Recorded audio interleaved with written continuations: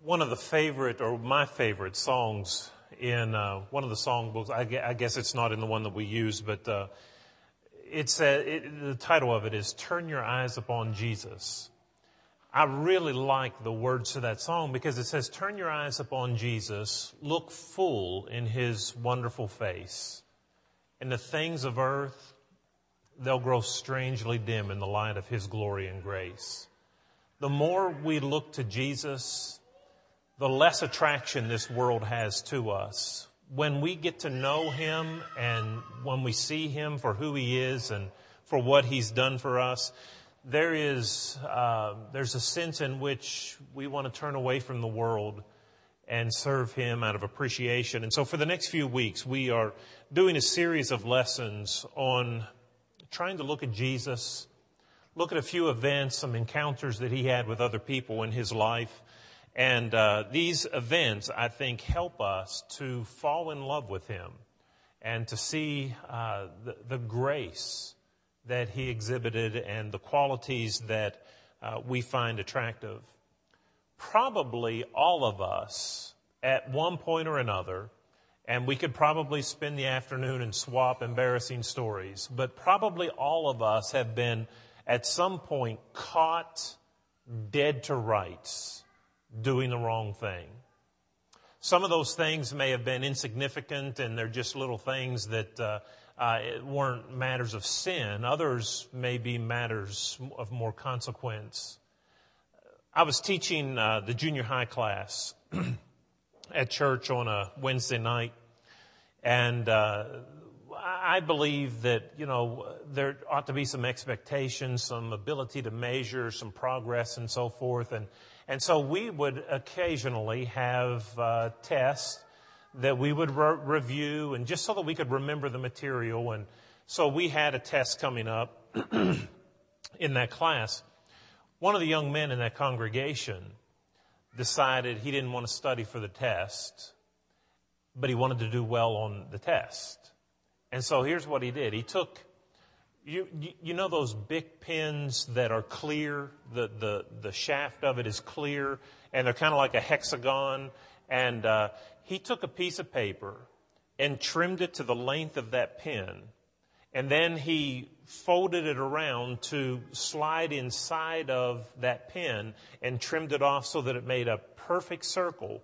And then he took that piece of paper and he wrote in very fine print, very small, the answers to every question that was going to be on that test. And he stuck that inside his pen. And boy, he was just going to town. He could answer all the questions on the Bible test. But I saw he had a fascination with his pen while he was taking that test. And I looked a little closer and I thought, well, he's got a paper and he's put a cheat sheet inside of that pen for a Bible test of all things. And so after class, I grabbed him and I said, let me see your pen. And he was kind of reluctant, he felt around like he didn't know where it was. And finally, he came forth with it. And I said, what is this all about? Oh, he was so humiliated. He was so embarrassed by his mistake. And there was no getting out of it. He was caught dead to rights. And, it's one thing to cheat. It's another thing to cheat at church. And even beyond that, it's another thing to cheat at church and get caught. And beyond that, it's another thing to cheat at church and get caught by the preacher. That boy he was beaten. It was a terrible a position for him to have been in. But we can all relate our own stories. We've all done things we shouldn't have done, and we thought and we took pains to kind of let it get, we can do this and not get caught. And we get caught dead to rights. And it is embarrassing and humiliating. In John chapter 8, we have the record of a woman who was caught dead to rights. She had sinned in a way that is very embarrassing as it comes to light. And Jesus is presented with this woman, and he has the power to destroy or lift this woman up. And I want us to look together and see how Jesus handled this very difficult situation and see if we can't learn from him and how we deal with others and come to appreciate him more for the man that he was. In John chapter 8, I appreciate Steve for reading those 11 verses, but again, it's one of those, we just need to see it all. There's no stopping place as you begin to read that. But as we come to this passage, we see a condemned sinner. In John chapter 8, verses 1 through 3, there were some men who brought to Jesus, the scribes and Pharisees brought to Jesus a woman who was guilty of adultery, caught in the very act, taken in the very act of adultery. I don't know what kind of preparation they allowed her to make as they drug her away and took her to Jesus, but she is in a bad situation. This woman has been embarrassed. She is standing before Jesus condemned, caught in the very act. We all find ourselves guilty of sin. And, sin is sin in the respect that it causes us to grieve God. It separates us from God.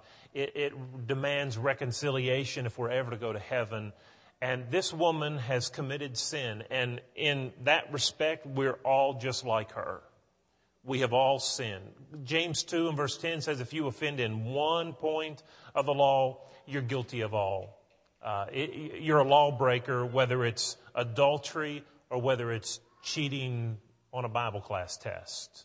You're guilty. And so we stand before God today, just like she did, and we are guilty. Though the world may judge sins to be weightier, and there are sins that have weightier consequences, there are some sins that, we find to be more shameful, more we want to hide and not let other people know about. But all sin is shameful. And here's the thing. All sin will be brought to light, whether you're cheating on a test or in this case, you've committed adultery. In Ecclesiastes chapter 12 and verse 14, as he comes to a conclusion of that book, God reminds us, Solomon reminds us, that in the judgment, everything, every secret thing will be brought to the light of day. No one is going to get away with sin. No one is going to successfully hide or cover their sin. We're all going to answer to God for the sins we've had. We'll all be exposed. Every one of us will be exposed if our sins are not forgiven.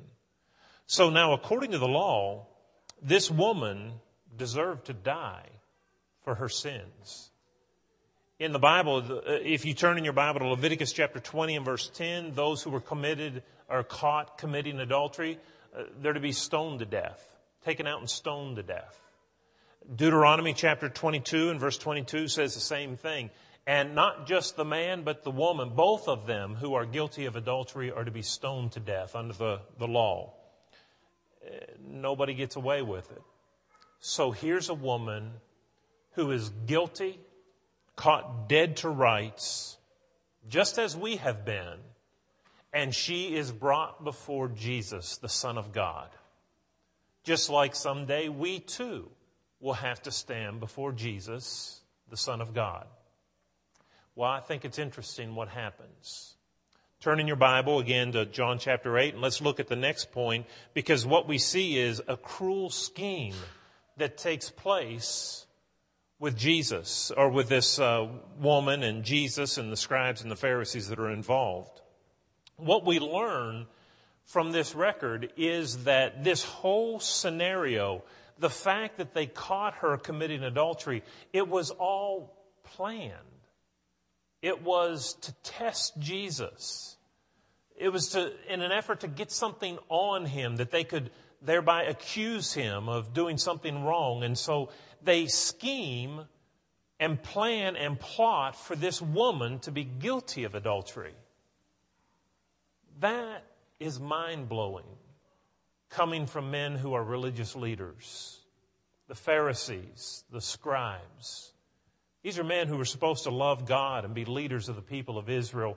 And they are planning to trip and to trap a woman in sin and then bring her. That shows no regard for her salvation at all. She is just a pawn in their plan. They could care less about this woman. They could care less about her sin. They could care less about her soul. They could care less about her relationship with God. They just want to use her to an end. We want to get rid of Jesus. And if it means that I will put you in a position that separates you from your relationship to God, I'll do it. It doesn't matter to me. It's just a woman. Well, they had an agenda, and the agenda was to put Jesus on the horns of a dilemma. I mean, what are you going to do with this, Jesus? Because the Pharisees and scribes came to Jesus and said, listen, we caught her, and there's no question about it. We caught her in the very act of adultery, and the law says that that person is to be stoned to death. What do you say about it?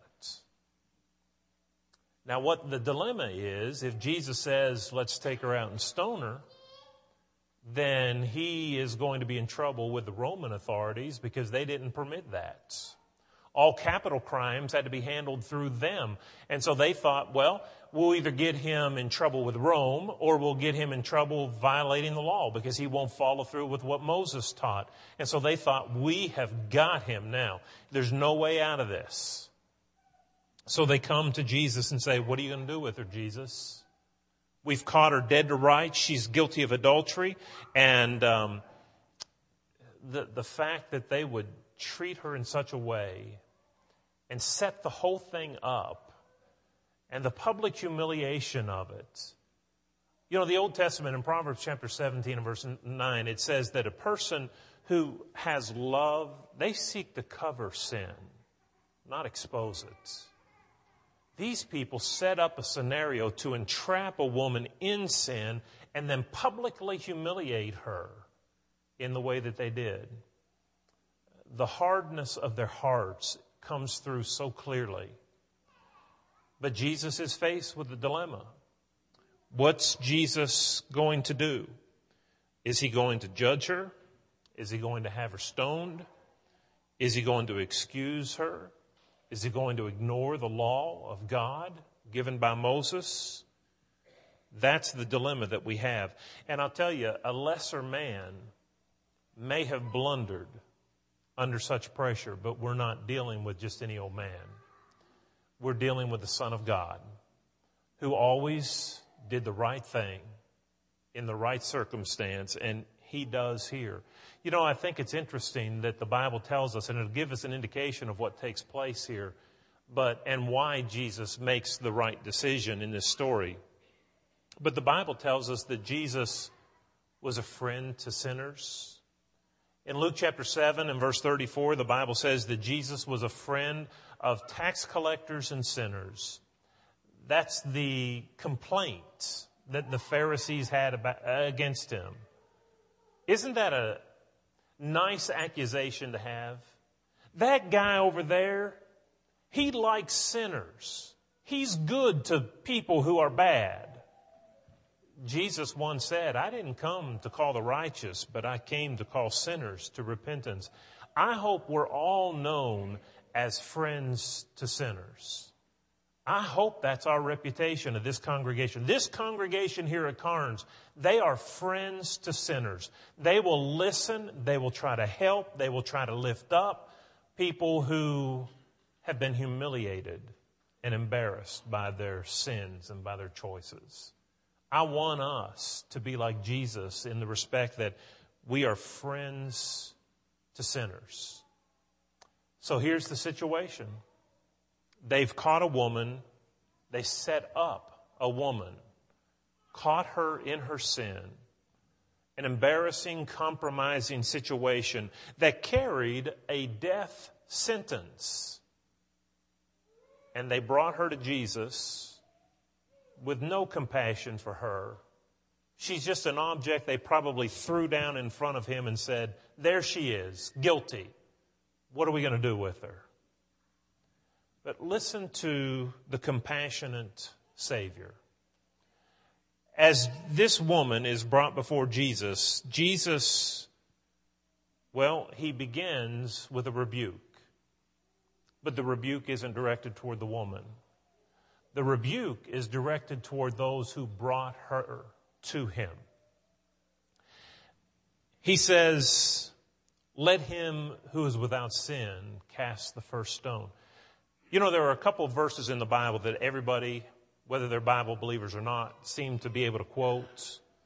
Matthew 7 and verse 1, judge not that you be not judged. You know, that's one that everybody knows. The other one that everybody knows, I guess, is this one. Let him who is without sin cast the first stone. That passage is misunderstood, frequently misapplied and abused. Jesus is not saying that for judgment to occur in this woman's case, somebody has to be sinless to be able to pass the judgment. If that were the case, nobody would ever be punished for anything. Because the Bible makes it very clear that we're all sinners. We've all fallen short of the glory of God. There is none righteous, no, not one, Romans 3 and verse 10. We're all guilty. And so if Jesus is saying in that verse that we can't pass judgment on anybody for anything unless we're perfect, then no judgment about anything can ever be made. But I know that's not what he means, because there are executions of judgment throughout Scripture. In 1 Corinthians 5, he tells the church to withdraw from a man who is disorderly, who was guilty of fornication. Were those Corinthians perfect people? Well, no. Were they commanded to pass judgment? Yes.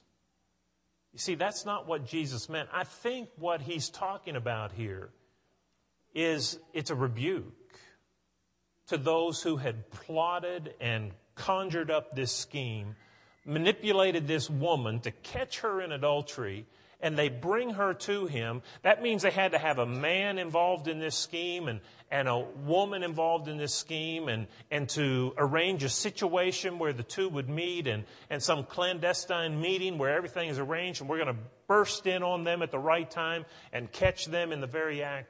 It's all a big plan. And Jesus is saying to those men who planned this event, if you're without sin, in reference to this, not perfectly sinless throughout your whole lifetime, but if you are without sin in this event that has transpired here today, well, then you go ahead and cast the first stone. They couldn't do that because they knew they had a hand in this. They set it up. They planned for it. It was all part of their scheme. They were guilty, not in the sense of committing the adultery, but they were certainly guilty in the whole situation and creating the scheme. Jesus also, after he corrects them, he shows compassion to the woman by saying, Where are those who condemn you? Neither do I condemn you. Go and sin no more. Now, a lot has been made of that statement that Jesus made there. I don't condemn you. Here's a woman who's committed adultery. Jesus himself won't even condemn her. Jesus is a loving and merciful God. You get away with anything. You're not held to accountability. At the end of the day, Jesus is always going to extend forgiveness to people. Folks, you've missed again the point. What Jesus does in this is an illustration of the wisdom of Jesus and his obedience to God's law precisely. Jesus was not overlooking the law for the side of grace in this story. He didn't have, let's see, I can do what the Bible says or I can have mercy on this woman. That's not the dilemma here. The law says this, and if you can go back and read it for yourself, you're more than welcome to. In Deuteronomy chapter 22 and verse 22, the law says that both the man and the woman are to be brought and stoned. They only brought the woman. Where was the man? Why didn't they bring him? If they were caught in the very act, they could have brought him just as easily as they brought her. They didn't. which exposes the whole hypocrisy of the scheme, and it violates what the law actually teaches on this matter. Is there to be a death penalty for adultery? Yes, but applied to the man and to the woman. Secondly, in Deuteronomy chapter 17 and verse 7, the Bible says that those who are caught in the act of adultery are to be stoned to death, but those who caught them must begin the stoning themselves. So when Jesus stands and says, all right, guys, if you're innocent in this matter and you haven't done anything wrong yourself, well, you go right ahead and start the proceedings. And for whatever reason, they wouldn't. And for Jesus to have then picked up a stone, he would have been violating the law. She was not legally condemned because her condemners walked away. And that's what Jesus was saying when he said, I don't condemn you either. He wasn't saying you get off scot-free for committing adultery. He was just saying, I can't legally condemn you because the law says that the man has to be brought, and it says that those who caught you have to commence the stoning. And I'm not in a position to do that. So legally, I can't condemn you. But spiritually, she stood condemned because he turns to her and says, you got to quit this. Go and sin no more. You're guilty before God. And I can make a statement about that. In this passage, Jesus shows compassion. He shows wisdom. The other men seem to care not about her at all, her soul. They set up a scenario to entrap her in sin. Jesus doesn't want her to sin. He tells her, don't do it anymore. And there's a vast difference between those men and what Jesus did on this occasion. And so what we have here is not an example of Jesus who's faced with, here's what the law says. It demands judgment. But I'm just going to set aside the law because I'm such a kind-hearted guy, and I'm just going to let you go scot-free. That's what some try to make of John chapter 8, and that is not the case at all. What we have in John chapter 8 is Jesus looking into the hearts of men, knowing they're not right. They have created some scheme to catch and trap him into some dilemma. And I would love to know what he wrote on the ground, because it seems to be the turning point. The Bible doesn't record for us. There's no sense in guessing what he wrote on the ground. And I think it's interesting, too, that when they said to him, all right, here's what Moses said. He said that they should be stoned to death. What do you say? And then the Bible says he just kneeled down and started writing in the ground. And then the Bible continues to say that they continued to ask him. It was like he was totally ignoring them. Have you ever wanted to hear something from somebody, or you're in a position and you're just demanding an answer and they ignore you? And so you demand more and you demand more. And that's what they were doing. Jesus was just oblivious to whatever they were saying. What do you say? Tell us, what do you say? Moses said this, what are you going to say? And they just kept saying it over and over again to him. And he just kept right on ignoring them. And whatever it is that he wrote on the ground seems to have a connection, because after they saw what he had written, they one by one begin to leave. And when he looks up, they're gone. And when they're gone, there's no legal grounds for an execution. And the dilemma has disappeared for him between the Roman authorities and so forth. Jesus did not overlook the law. In fact, he precisely obeyed the law by the actions that he took that day. It's not a matter of, well, are we going to hold to grace or are we going to hold to law? There is no grace without law. Grace and law go hand in hand. And Jesus respected both in this passage. He went back and respected what the law of Moses said. And at the same time, he gave a sense of compassion and concern and love for a woman that others could have cared less about. She was just a tool in their hands to advance an agenda. But to Jesus, she was a soul that needed to be lifted up and pointed to God. And that's what he does. I don't know, Benny just read for us or quoted for us a passage from a song that talks about the woman caught in adultery. Wouldn't you like to know what became of her after this? Did this experience forevermore? Did she come so close to death and receive such respect from Jesus that it changed her life? Did she feel like she had a new lease on life, a second chance, and she was going to make good with it? I don't know. I'd like to know, but the Bible doesn't tell us. But that brings us to our situation. If we can jump from that first century to now, we, like her, stand condemned. And there are people that could care less about whether you're saved or lost. There are people who probably take some sordid pleasure when your sins are exposed. Hey, did you hear about so-and-so? Boy, I bet they, and they take pleasure in that kind of thing. Not Jesus. When we stand condemned and we are embarrassed and humiliated because of our sins, there is a Jesus who loves us enough that he will offer us dignity, give us a second chance, and offer us forgiveness. Who are you living for?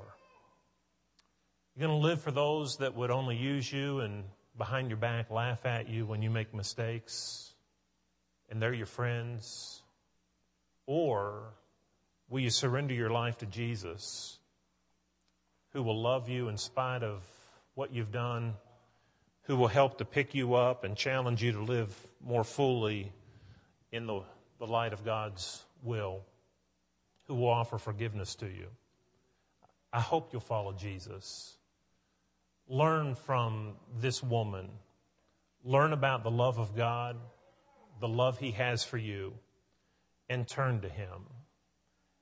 If you're here this morning and you're not yet a child of God, Jesus said, repent or believe and be baptized for the forgiveness of your sins. If you believe in him, do what he said and turn from your sin and be baptized, and he will forgive you.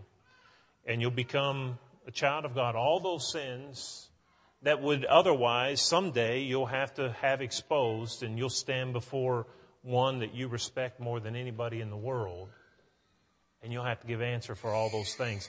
If you turn to Jesus, those sins will be erased. If you haven't been baptized into Christ, do that this morning. If you're a child of God already but unfaithful, maybe you've been caught in sin, or maybe you've not been caught, but you know that someday you will be. Understand the nature of the God you serve. He'll give you dignity. He'll love you in spite of yourself. And he'll call you to a better way. And if you need to respond to that, we invite you to come as we stand together and sing.